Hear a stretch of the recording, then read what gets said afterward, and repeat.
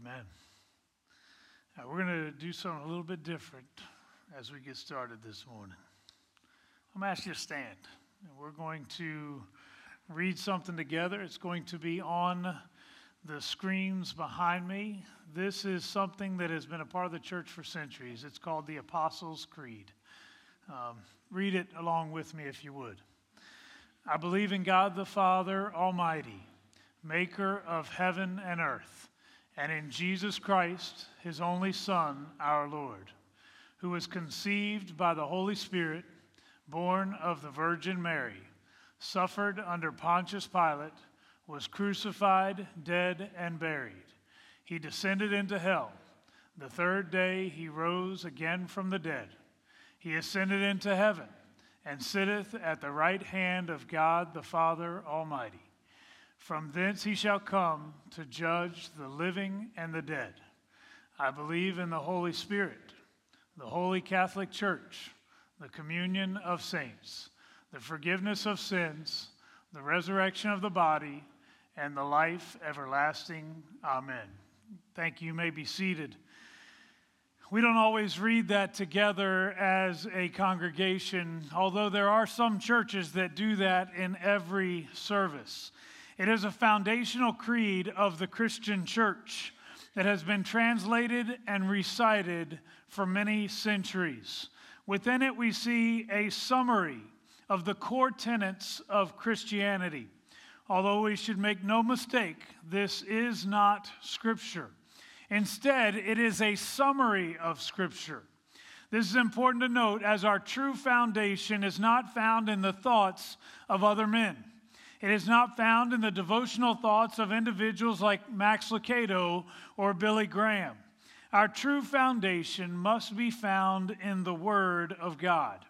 And as the Spirit helps us to understand the Scriptures, it has the power to completely transform everything about us.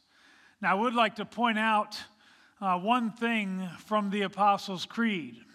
I mentioned that it is a summary of beliefs, but I also noticed that there is no reference to specific sins. There's no reference to sexual immorality, although the Scriptures clearly address it.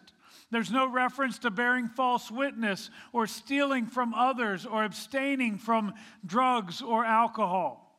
The point is that the creed is not about behavioral practices so much as it is about knowing the God of the universe and what he has done for you and for me. Well, with that in mind, I want us to look at the message God has for us. I want to start a new series today that is simply entitled Leading Well. It is based primarily out of the book of Titus. So I invite you, if you would, to turn in your Bibles already to the book of Titus, chapter 1. We're just going to look at the first 3 verses today. And this is unusual, but I want to give you the first point of my sermon before I read the scripture with you today. So you can go ahead and turn, but I want to talk a little bit. The first thing that I want you to see today, you need to know that Titus had some very challenging hurdles. You need to know the hurdles that you face in your life. Let me give you some historical background again before we read. Crete is the 4th largest island in the Mediterranean. It was an island 250 miles long and about 50 miles wide that was home to about 100 cities, towns, and villages in the 1st century. It had rich soil, a pleasant climate, and no poisonous snakes or vicious animals, nothing like that. We have no real record of Paul going to Crete, only of him sailing past it on his way to Rome. But most scholars agree that Paul was probably released from prison after the end of Acts and then traveled for about 3 years doing ministry in various places, which likely includes Crete. There he would have preached the gospel and planted churches. We're told that he left Titus in Crete to manage and to organize what was left and to appoint good biblical leadership in every church. He wrote Titus around the same time that he wrote 1 Timothy. to give Titus some encouragement and direction on how to complete the task that he was left with. He planned then to replace him according to Titus 3 and have Titus join him again later on his journey. But Paul was then arrested again. Titus was with Paul for a time during his second imprisonment and then was sent by Paul to another location called Dalmatia. Paul mentions this in 2 Timothy, which was probably written about the time of his being killed. The culture of Crete, though, is very important. It was steeped in idolatry and Greek mythology. If you've read any of the Greek myths, it was the birthplace of Jupiter. And the king of Crete would every 9 years go away to amend the laws of Crete. To help add authority to his amendments of the law, he would tell the people that it was the god Jupiter who had instructed him to make those changes. The culture was notoriously difficult, characterized by liars, insincere people who were lazy, greedy, gluttonous, and prone to get their own way by using brute force. Actually, does that remind you of anything today? You talk about laziness. I was reading some statistics. 74% of high school students in a survey of 12,000 respondents said they had cheated on an exam at least once in the past year. The latest craze is to actually use their cell phones. They'll photograph tests and exams and show their friends in the following class so they know exactly what to expect. After doing 3.8 million background checks, Automatic Data Processing Incorporated announced in April that 52% of job applicants had lied on their resumes. Sounds lazy. Sounds like liars. Gluttonous. Do I really even need to talk about that in our culture? We have a very cultured way of brute force. We use it often. We sue one another often. We have MMA, we have wrestling. I know football just started and we celebrate that, but I'm going to tell you, brute force is something that has become more than just entertainment. Even our families, the violence that takes place in our homes, turn on the media, it seems as though it happens all the time. The key question facing us as we look at Titus is, how do you lead in the face of that kind of culture? Because that is the kind of culture in which we live too. Titus is Paul's representative. He has arrived on an island with 100 cities with this instruction: put everything in order and appoint elders in all the cities. So understand what Titus is asked to do. All he's got to do is take 100 cities in a culture where things are steeped in idolatry, where people are in a culture that is inherently negative toward anything holy, where people are liars, brutes, gluttons, and find good men in each of those churches, and you train them.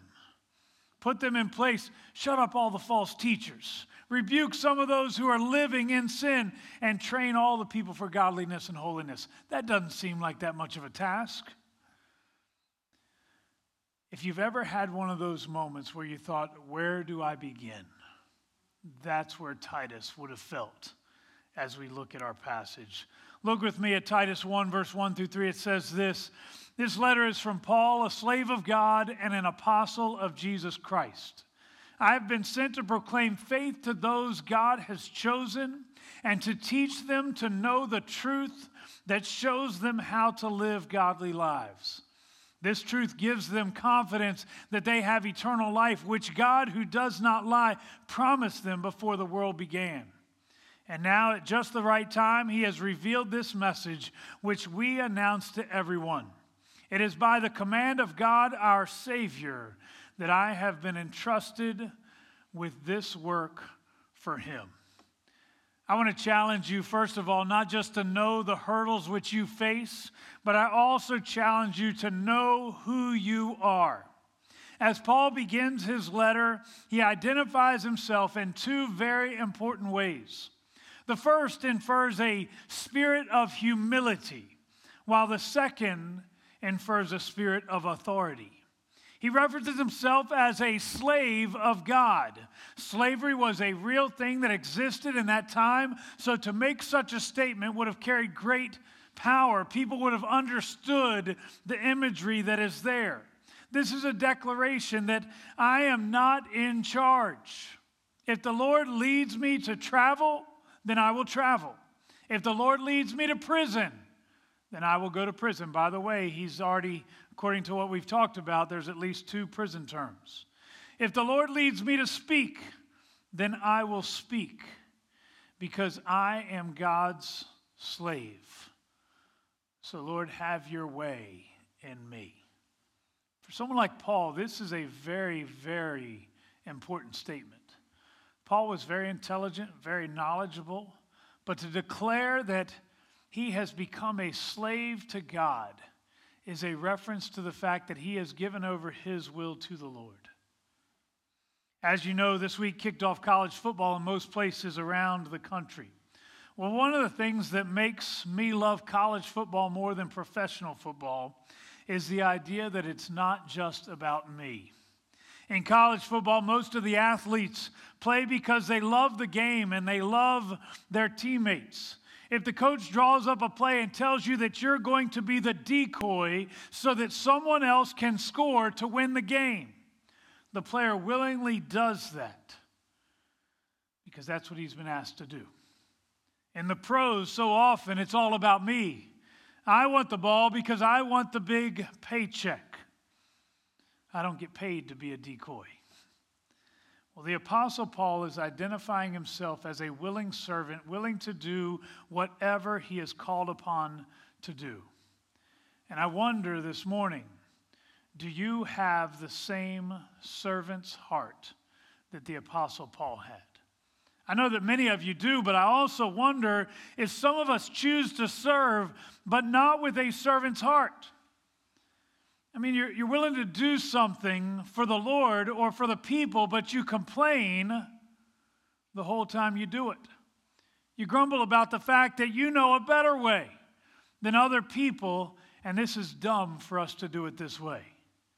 You act like you deserve better than having to do these menial tasks. My talents would be far more valuable if I were doing something different. Well, maybe you're right. And there probably are times that you need to reevaluate the things that you are doing to make sure that your spiritual gifts that God has given you are being properly used. But sometimes you just need to get busy and enjoy doing it. This past week, Pastor Lee and I were on our way back from a lunch meeting where we have been trying to encourage another pastor with some things. We were on a relatively tight schedule when I received a phone call. Apparently, one of our senior ladies had been walking down her hallway in her house and discovered a large, very aggressive snake in her house. She needed someone to come in and to get it out immediately, or I think she was going to burn the house down. Now, I need to tell you that snake handling is not actually something that is in my job description. There are churches where that is in their job description, but it is not in mine. It's not in Pastor Lee's either. In fact, on the way there, he said, "Are you okay with this? Because I'm not okay with snakes." But we did it anyways, and we had a good laugh about it afterwards. Now, I can think of a million other things that I would rather have been doing at that moment. But that was the thing that God called us to do that day. What is God calling you to do today? Well, he identifies himself, Paul identifies himself as a humble slave. But he also identifies as the one whom he serves. This is really a declaration of authority. He is a slave, but he says, I am also an apostle of Jesus Christ. He is identified by that just as much as he is being a slave. In other words, you may not respect me, but you need to respect the one that I represent. You know, I love the idea of humility, but hate when people confuse that with low self-esteem.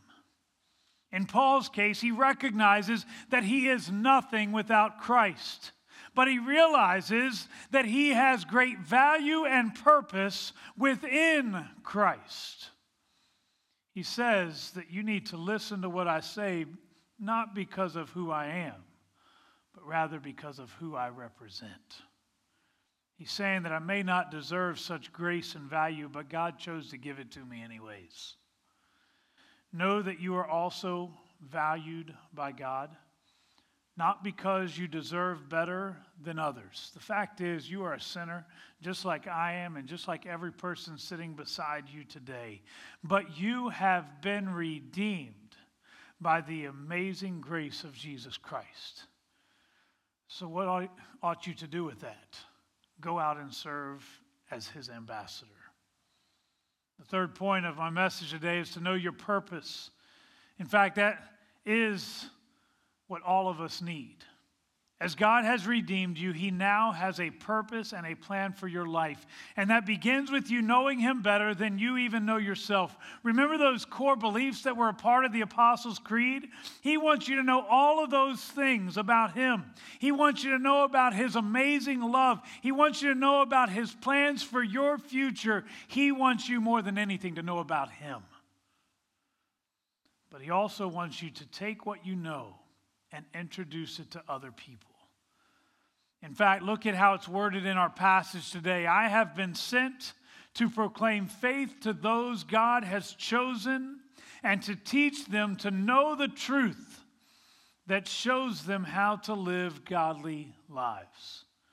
Paul's primary job is to proclaim faith and to teach people to know the truth. Now, this is a really important point.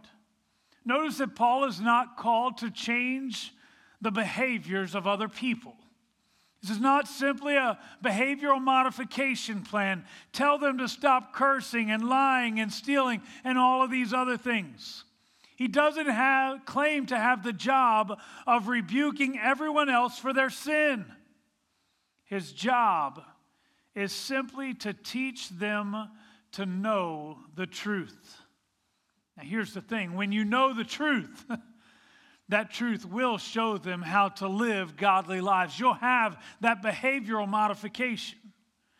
But Paul's job was not to make people good. His job was to point them to Jesus Christ. And our job is the same. You see, Jesus is the way, the truth, and the life. And in this particular passage, it specifically states that he is to point them to the truth that can change their lives. And that is our job as well, to point people to the truth that will change their lives. We look around us and we see so many broken people.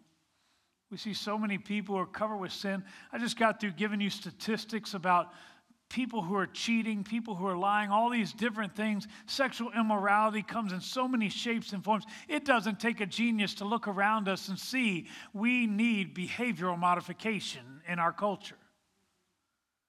But if we become good people, if we become a good nation, but we do not introduce people to Jesus Christ, we still lose. It's still a failure.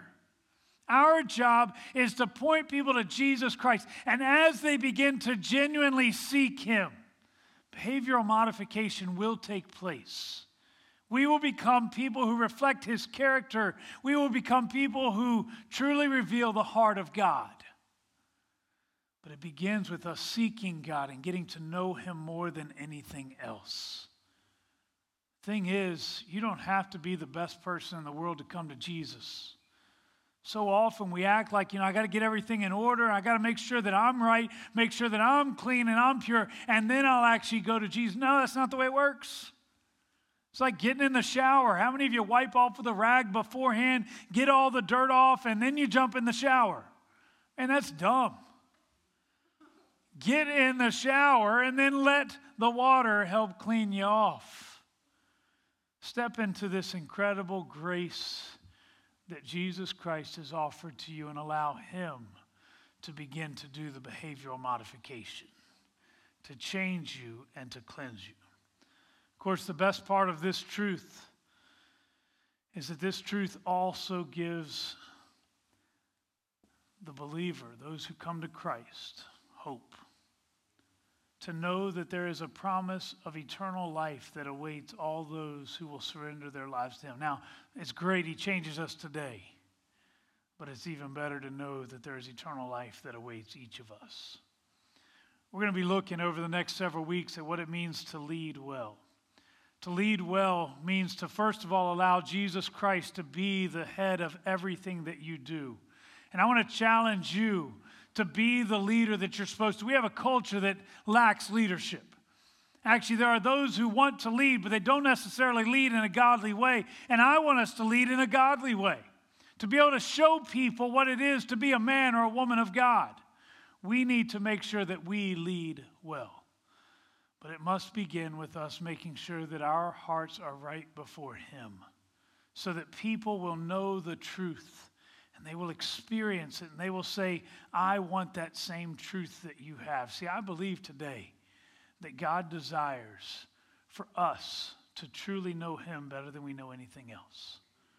That's what Paul's job was. That's what Titus's job was to introduce people to a truth that truly could change everything. Do you know the truth that sets men free? Has it set you free? Now, I'm connecting the dots here for a second. We're going to, in just a moment, we're going to participate in the Lord's Supper. But if you know the truth that sets men free, and you continue to live a life that is plagued by sin and immorality, my question is, why didn't the truth set you free? Understand, my purpose today is to simply drive home the point that we have a hope that is in Jesus Christ alone, and we need to be pointing people to that, not trying to fix everybody, but simply trying to point them to Jesus Christ. But as those who are in the body of Christ, we should be asking this question. If I know the truth that sets men free, why am I not free? Why do I continue to walk in sin and continue to allow things that are immoral to take root in my life? If I genuinely know the truth that sets men free, it is time for me to be set free. I do not have to continue in the same sins that have plagued me in the past. We are going to participate in communion, but before we do that, I would like for us to pray. Maybe as a part of this today, you need to confess to the Lord. Maybe you have allowed sin to remain, and because of that, you know that your heart is not right with Him. I'm going to ask everyone if you'd stand and bow your heads. Maybe today you would suggest that I need to surrender my life fully to Him. I've called myself a slave or a servant of God, but the truth is I've been serving my own desires, my own wishes. But I want to serve the Lord above everything else. If that's you and you would like to pray that God would make things right, would you just raise your hand? Thank you. Put them back down. Thank you. Thank you. Maybe today you would say, I have talked about the truth that sets men free, but apparently I have allowed sin to remain in me and it does not belong and I'm tired of it. And I want to be set free today. Would you raise your hand? All over. Father, right now I come before you and I ask that you would genuinely set us free from sin. We have allowed far too many things to exist in our lives that do not belong. And it's not because somehow you do not have the power to still set men free. We believe that you are the same yesterday, today, and forever. But I pray right now that you would completely deliver us from all of these things. Father, you did not save us to be defeated by sin. You saved us to bring us victory in this life with the promise of something even greater in the life to come. Father, I pray that as we confess that you would forgive, and that from this moment forward we would walk as those who are being changed. May we genuinely be servants and slaves of our God, not just people who look like servants and slaves. Father, I pray that you would empower us to change this world by allowing your Holy Spirit to work in and through us. Father, I pray today that you would be honored in us as we participate in just a few moments in the act of the Lord's Supper, celebration of something that happened thousands of years ago. I pray that it would become alive to each of us. We know that these are common, ordinary elements, but they represent something far greater. And I pray that as we participate in this act, that it would be more than a ritual. I pray that this would be an opportunity for us to genuinely celebrate, to reflect on the sacrifice that you have given. Father, I pray that as we take these ordinary elements, bread and grape juice, that you would in our hearts transform them into truly a celebration of the freedom and the victory you've promised. May you be honored now. In Christ's name we pray, amen. I will ask you to be seated just for a moment, and I'm going to just explain what's going to take place. I have several of our seniors who are going to be coming today, and we try to have different folks participate in helping to serve, but as a part of our service today, we will participate in a celebration of the Lord's Supper, and these aren't extraordinary elements. It's just bread that's been cut up into little pieces for you. It's grape juice that's already poured in a cup for you. But what they represent is something incredible. It is the sacrifice of Jesus Christ for you and for me. That sacrifice is what made eternity possible and made it possible for us to even be set free. The truth that sets men free that I've been talking about already. This is really the crux of the Christian faith. You see, without the cross, there is no hope for us. And in the cross, we see the body of Christ broken and his blood shed, which gives us the promise of eternal life. I hope today that as we partake in this, that you can do this as an act of celebration. Now, we're doing it a little bit different today. We invited our children to come over and to participate with us. What I would suggest is this: if you see your kids, I encourage you to invite them to come take it with you. Actually, I think it's a great thing for us to do this with our families. This year, our focus at the church has been specifically to make the family strong, strong specifically in Christ. So I invite you to do this with your family, but I also encourage you with this. Make sure that they understand what the act of communion is truly about, the act of the Lord's Supper. This is more than a ritual. It's not just something you do because, well, they have church and we're supposed to do it. This is an opportunity for us to truly disciple our kids, to show them this is what communion or the Lord's Supper is about. So what we're going to do is I'm going to pray once more. The seniors are going to come forward, and they're going to set up stations in various places. I'm not going to tell you when you have to come forward. I'll give you the freedom. You can choose to come as you feel led to come. But you'll need to go to one of those stations if you are going to participate in communion. We have in the Wesleyan Church, it's called Open Communion. Which means that if you're not a member, you can still participate in it. The only thing I ask is that you make sure your heart is right with the Lord before you do come. We've been talking all day today about making sure that our hearts are right. Make sure your heart is right as you come so you don't do it in an unworthy manner. But I encourage you, I invite you to come. Let me pray, and then I'll invite you to come forward. Father, thank you again for this opportunity. Thank you for what these elements really represent. Thank you that you loved us enough that you would send your Son to die for us because you knew our sins, but you were not content leaving us in those sins.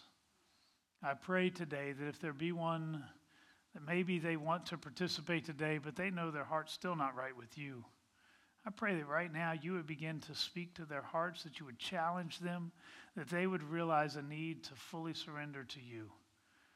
I pray that you would, as we participate in these elements, draw us into the crucifixion story. As we partake of the body, I pray that you would remind us of your body that was broken. As we partake of the grape juice, the blood, I pray that you would remind us of the incredible sacrifice and what that really gave to us. May this be not just a solemn occasion where we mourn the loss of our Savior, but rather let it be a time of celebration as we celebrate what that sacrifice resulted in. In Christ's name we pray. Amen.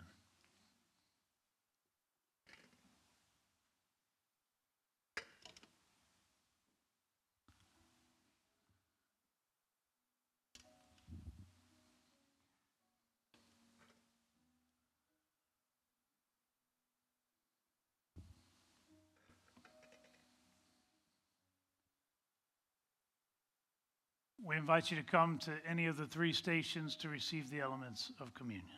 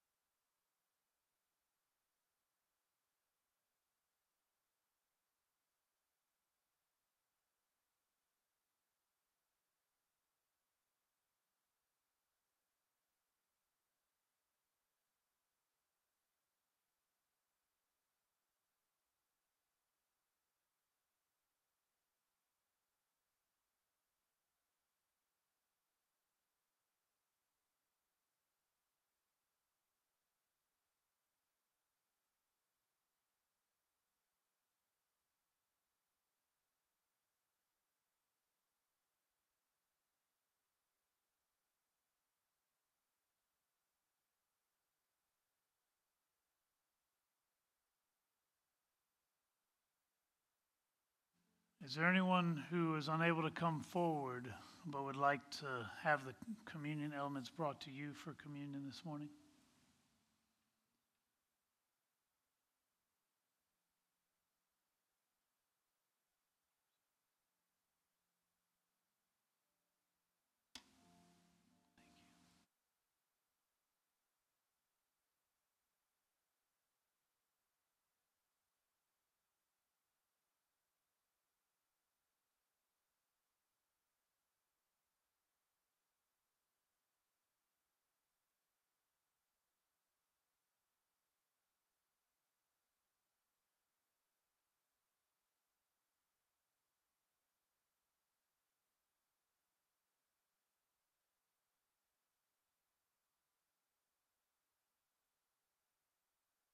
As Jesus met with his disciples on the last night that he was with them, he took the bread and he said, "This bread represents my body that is broken for you." He said, "Every time you eat this, I want you to remember me."